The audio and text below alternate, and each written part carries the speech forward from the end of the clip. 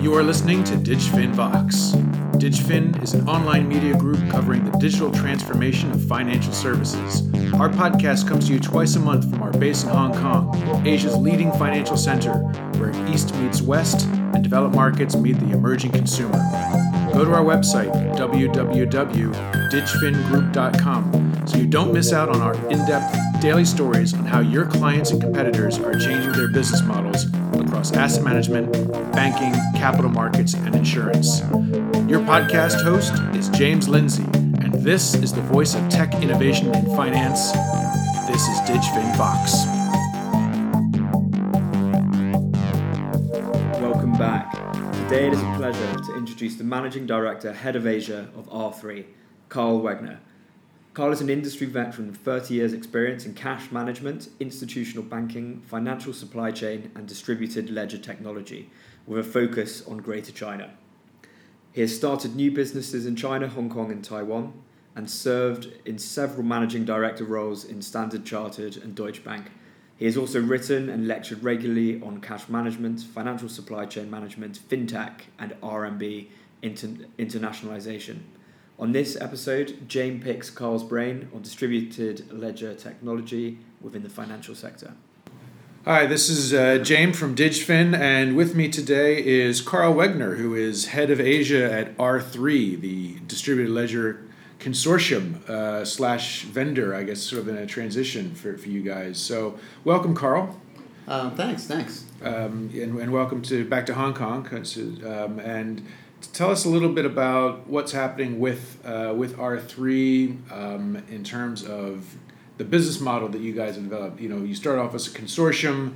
At what point does it become a vendor, and what does that mean for your shareholders slash members? Yeah, well, thanks for the invitation, and it's nice to be back in Hong Kong. Like you were saying, I lived here for almost 7 years in the 90s, so it's always nice to be back. But in terms of R3, we sort of, one way to say it nowadays is we sort of started our company backwards, right? We started out as a consortium, as you said, and first it was 9, 22, 42. Now we have about 120 regulators and banks as members. And we started out really working with them, learning how blockchain technology could help them. What use cases, what areas would make the most sense for blockchain distributed ledger technology. During that process over the last couple of years, that was sort of end 2015, we looked at the technology and worked with the technology that was available at the time and realized that a lot of the traditional blockchain technology didn't work. Because it really in banking it's a permission network. Everyone trusts each other, but they need to just understand and trust the transactions. So we sort of transitioned from being a educational group consortium, and we decided to build our own platform, which is called Corda. Right. So Corda is a distributed ledger, a blockchain platform that now our new customers are really the technology companies building on their platform, and they're selling to our original members. Right, they're selling the apps. Correct. You guys do the operational level and the business logic, and if I can use this analogy, you're the iOS and you're the phone, and you are the app store, but then you don't build the apps. That's what other people do. Correct. And the nice thing is for the app builders, now they have an opportunity to, by working with us, not only have the technology, but also the introductions to the 100 or some customers that are the eventual buyers of their services. So let me go back into, there's other people that provide, you could say, similar enterprise-grade blockchain for banks or for big companies, whether it's Hyperledger and the various, the IBM or the Intels inside that, and Quorum from JP Morgan. There's a few of these. So what is it about Corda that makes it Corda? Maybe we could talk a little bit about the tech here. What are you getting with that you're not getting, or that's different offering or a different way of, when Corda maybe makes more sense than some of the others, or the other way around? Yeah, I think one of the key things and the decisions we made when we were building Corda was we thought about the interoperability, right? So we wanted to make sure that, as a platform, as the iOS has sort of mentioned it, we want to make sure there's interoperability between the solutions built on the system. So you could have someone who builds a FX solution on the system and a payment solution and a trade finance solution, and those solutions will work, interoperate if they're built on Corda without any APIs. Okay. And so that's different from other platforms which really are building independent blockchain solutions, and then they'll have to have the APIs to connect between them. But in the case of, let's say, the Cargill soybean trade deal that you did with HSBC and ING Bank that was using Corda, when those banks are working with you to create that particular solution, are they thinking who else is on Corda that's outside of, they're transaction bankers. You used to be a trade banker. And then there's other clients, let's say we've interviewed Tradewind in New York, which is doing gold electronic trading of commodities. But these have, unless you really squint, if I'm a transaction banker in Asia, I'm not really thinking about gold, and vice versa. A guy who's doing, electronic trading of gold is probably not thinking too much about moving soybeans around. So, or maybe they are. So is this interoperability within Corda going to be relevant? Do people come to you thinking, oh, I really want to have this interoperability with all these other projects that have nothing to do with my day-to-day business? I'm not going to get paid for it. Yeah, no, I mean, it's a good question. The solutions being built now are really components of a whole financial system that will be built on blockchain in the future. Okay. Right? So although the trade bankers may think of just that trade finance piece, that's one component of trade finance, right? Yeah. Trade finance will always have a payment, right? It may have an FX component. So from a bank or a user perspective, if they can link on one system, then there's an opportunity for, with one node to be able to, with one Corda node, to be able to connect to a variety of services, which will be easier. So then let's talk about what this means, where we're going. Because there are other players with their own ideas about what decentralized means for financial services very broadly. Where do you see things going when you talk to your former colleagues, I guess, as a former banker? What is that direction that we're going? I mean, the interesting thing about, and I'll pick trade finance, which is probably my experience is mostly in trade finance over the years, and work at other technology companies in trade finance. I mean, interesting thing with blockchain is at the beginning we're really replicating what the services are that banks do now. Right. And again, for Corda, we're not even saying we're for financial institutions. There's a lot of other things being built on Corda now, in healthcare, insurance, and other areas of services. But just to the banking piece, right now the solutions are replicating how bankers think about transactions now. So it's similar to going when you first went from paper to electronic banking. The risk matrix didn't change, right, but it was the transmission channel changed. Right now, for blockchain offers an opportunity first to make that transmission and the immutability, veracity of that information becoming quicker and more accurate. But there's a tremendous opportunity in the future to change the ways you look at data and how you deal with customers. So in trade finance, for instance, right now you look at trade pre-export and post-shipment, right? Two risks. You look at it in two ways. Okay. In the future, you could potentially have dynamic risk pricing by looking at data in different ways and having the availability of that data throughout a transaction. And the role of the distributed ledger is the provision of the data rather than the business model itself. I mean, you could do dynamic risk pricing today without a blockchain, right? I mean, you could do that, but it would probably not be very efficient, mm-hmm. right? If you had to get, paper in and redo it every time and reassess the risk every time a new piece of paper came in. I mean, right now the banks are trying to reduce that paper. So I think the blockchain allows a few things. One, and this is about the ecosystem. As more and more data can come in that can be assessed, the way that a risk manager will look at that data will change as well. Okay. Right now it's sort of a binary. 10 documents come in or 10 sets of data come in, and then you make a decision.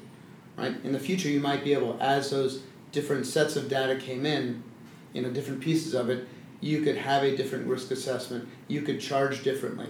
But the blockchain allows, one of the things about the blockchain, will allow that data to be verified from an earlier point of view. What does that mean for the relationship between, or let's say you represent primarily financial institutions, right? It's banks for the most part that are members of the founding consortium and your key clients. What does this mean for banks in the chain of value? Are they going to be able to use this to find new ways of value-added, revenue-generating profitability, or are they at risk of losing themselves and becoming just other components in a bigger machine that are led by maybe big corporates or other players who call the shots? It's something that comes up a lot. Is this going to disintermediate banks?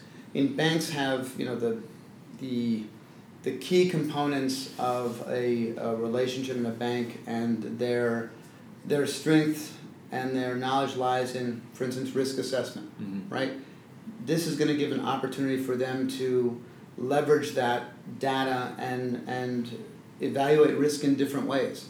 So I think actually this is an opportunity for banks to be able to delight their customers with different services, because now there's a menu of data that you can manage throughout the process and look at customizing it per corporate, for an SME or for a large customer. So I think that the core components, trust that a bank has, being able to evaluate risk, that's not going to change, and that's their core values. They'll be able to do more with the customers. Okay. And probably save some cost. Right. Yeah, I was going to ask you, so from a bank perspective, obviously this is a generic question, but how will their internal economics change? What are they not going to be able to charge for anymore? And then where will they be able to find new sources of revenue, perhaps greater sources of revenue? I'll give an example. So we did with the FCA in the UK, almost probably about a year and a half ago. We did a mortgage transfer project, right? So in a case where someone wants to transfer a mortgage from bank A to bank B, and it takes, and get that transaction, the paperwork to be completed and reported to the authorities, takes about 45 days. So by putting on the blockchain and making sure the data was safe, it now becomes sort of a 24-hour, 48-hour transaction. And we asked the banks, are you worried that now moving your mortgage from one bank to another is going to take away your business? Right. And it was really interesting. The bank said, actually, we don't really want to compete on that paperwork, right? This is so much more efficient and cheaper for us. We'd rather compete on service and pricing and our knowledge of the customer, right? We don't want to compete on who processes paperwork more efficiently. So the banks were okay with that. With that situation. What's funny, we actually asked the authorities what they thought. They said this is actually it's a bigger challenge for the authorities, because why?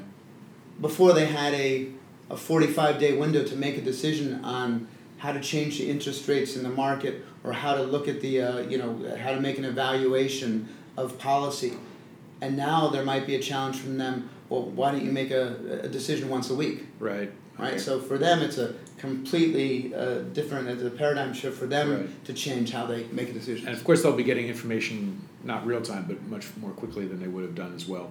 Correct. From a variety of sources. So we're talking about this change as if it's a fait accompli, and maybe it will happen the way that you're describing, Carl. But very mundane things like. Are there enough people within the banking sector who have the technical skills to onboard a distributed ledger technology into their legacy systems and processes?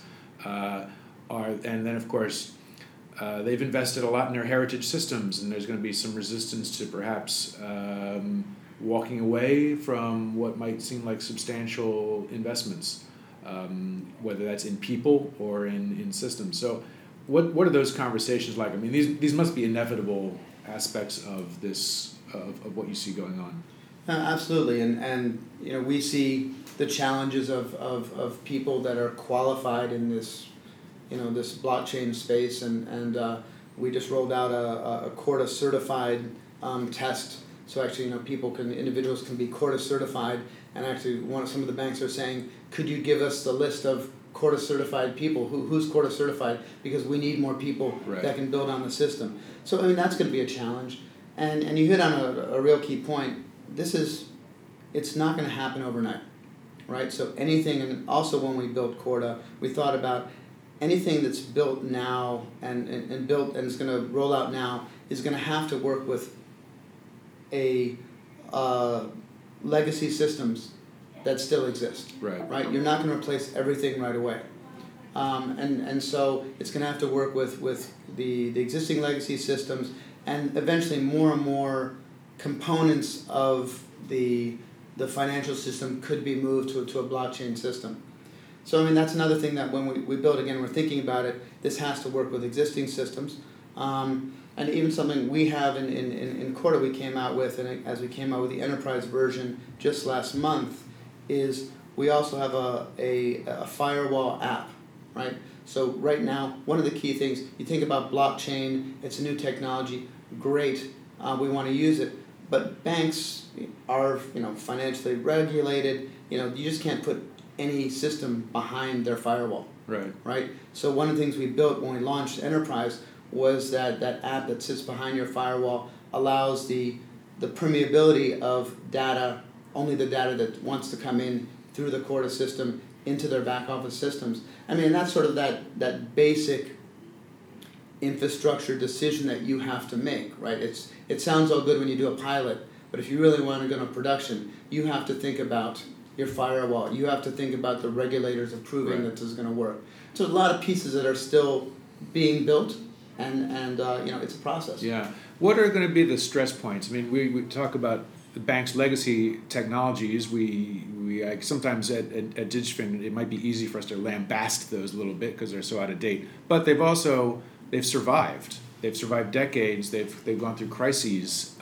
They still work. So what's the big unknown, do you think, for DLT or blockchain, whether it's a market event or a cyber event? What's that test that we have to go through to really know that this stuff is going to have the endurance that legacy systems have? It's a very interesting point because I've worked in various banks, and you go to some banks, and surprisingly enough, in this era of Windows being around for 20 years already, some of the banks, their systems still are green screens, right? Right. Okay. I wouldn't want to work on one of those. Exactly, but that's some of the consumer banking systems are still on these green screens, and it's a F1 and F2 to get through the menu. I think this is the thing. Blockchain it's a new tool, it's a new technology, and I don't think we believe that it's going to change overnight. Right. I think it's going to be a component. It's a new option, and it's a component that allows new solutions that can be built, and they're going to have to work with legacy systems, and one of the key things about that we've worked in our consortium is with regulators, because the regulators, they're going to have to approve the use of these new systems. Mm-hmm. And so when we do pilots, we did a pilot last month with 39 entities around the world. There was 4 or 5 regulators monitoring that as well, because they need to learn as well. I've seen some of the email traffic going in from some of the central banks, and these guys really understand their stuff. There's different levels of and different areas, but some from the technical people at the central banks, the level of questions they're asking go right to our chief architect, because they're asking very detailed questions. How does this really work? What can be worried about here? What happens here and there? Right? So that level of expertise is also being built in the central banks, and they're going to need to understand how this works to to approve it and for it to be widespread, have widespread use. Yeah. Any lessons that we've learned along the way? You've gone enterprise, you've got some significant projects underway. What's probably the biggest thing that you know now that you may not have known a year ago? I think that the educational process that banks are going through, it's quite interesting.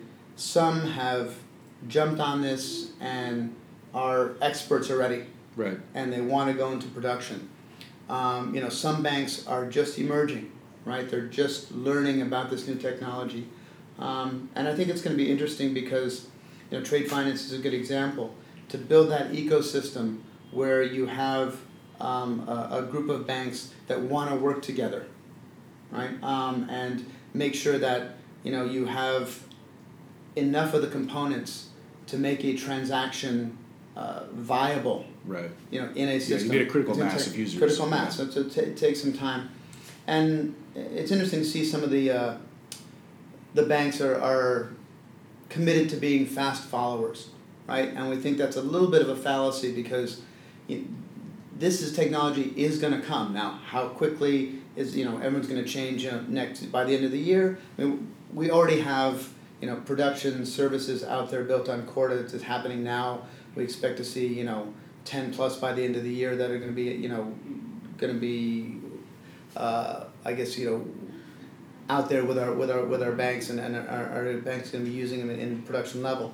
But being a fast follower, it's not really a great strategy because right now as the banks are learning about this, it's not just about the technology, it's about the businesses too. Right. I mean, so you say you have the businesses, when we do a project or in a pilot, the IT becomes less and less important, and it's more how the business people understand how their data, that they get from their customers is going to change. How they interact with their customers is going to change, as they have more data and the ability to manipulate it and work with it. And so the business people really need to learn, and that doesn't happen right away. Right. And so I think being a fast follower and waiting, I don't want to know anything about this until I need to, it's missing an opportunity for bankers to learn. And also I think the customers are coming to ask this conversation as well. Yeah. Are you having conversations, where do you have conversations when you work with the banks, the people that deal with R3 from a banker's point of view? Is it their IT, their operations, is it at a CTO level, COO, or does it go up to like a CFO or a head of a business unit? It really depends on the project we're working on, but it can be, it's always some IT people, so it's the guys who are doing the coding, the CTO or CIO has approved this project to go on. It's the businesses, it's the heads of businesses, it's the compliance. Mm-hmm. Right? Compliance is also looking at it not only from, is this system something we feel comfortable with, but how is this going to change the legal framework with our customers? Right. Right. So compliance, legal are very often involved. Okay. As well. And so if we're talking about a KYC project, right, then who's working on data privacy in the bank? They need to understand how this is going to affect how they manage the data or maintain the data as well. Yeah. One last interesting question. I mean, you represent banks. R3 began as a consortium of banks, but is there? Do you see startups, challengers, bringing blockchain solutions to these spaces that could create more competition for the banks? Or do you think this will remain, when it comes to letters of credit, for example, this will remain the purview of the big banks, and they'll be able to continue as an industry unperturbed? Well, I don't think unperturbed, right? I mean, things are changing, and there are always going to be competitors. I think we see that especially with blockchain or any I guess sort of new companies, a startup coming up, for them to build the critical mass, right, to have the industry knowledge, is a challenge, right? Bankers have tremendous knowledge with a huge volume of customers, right? The startups, if you're talking, on the consumer side, maybe they can build that connection with consumers, but from corporates especially, the bankers know them better, and a lot of these startups, if they're not working on a platform, if they're trying to do it independently, they have potential to be sort of a digital island. Right? They have a great solution, but only works in a specific area, and that's what we're hoping with from a platform strategy from Corda, that we don't want to have single solutions working independently. We want to offer an ecosystem that provides an overall service. Okay, well, we're almost out of time, Carl. Just wrap up with any latest news from R3 in Asia. In Asia, I guess the continue to building up our. We started out with about 6 people in Asia, and about 2 years ago we're over 20 now. We have an office in Singapore is growing, and we're all going to be opening an office in Hong Kong in the very near future. Okay, great. So North Asia, South Asia, and continue to grow the market. Terrific. Well, then I guess we'll bump into you a bit more. Thank you for joining us here at DigFin Vox. And thank you very much for the invitation, and have a great day. All right. Thank you for listening. I'm James Lindsay, and when I'm not hosting this podcast, I'm the Commercial Director of DigFin Group. If you enjoyed this podcast, please listen again, share it on social media,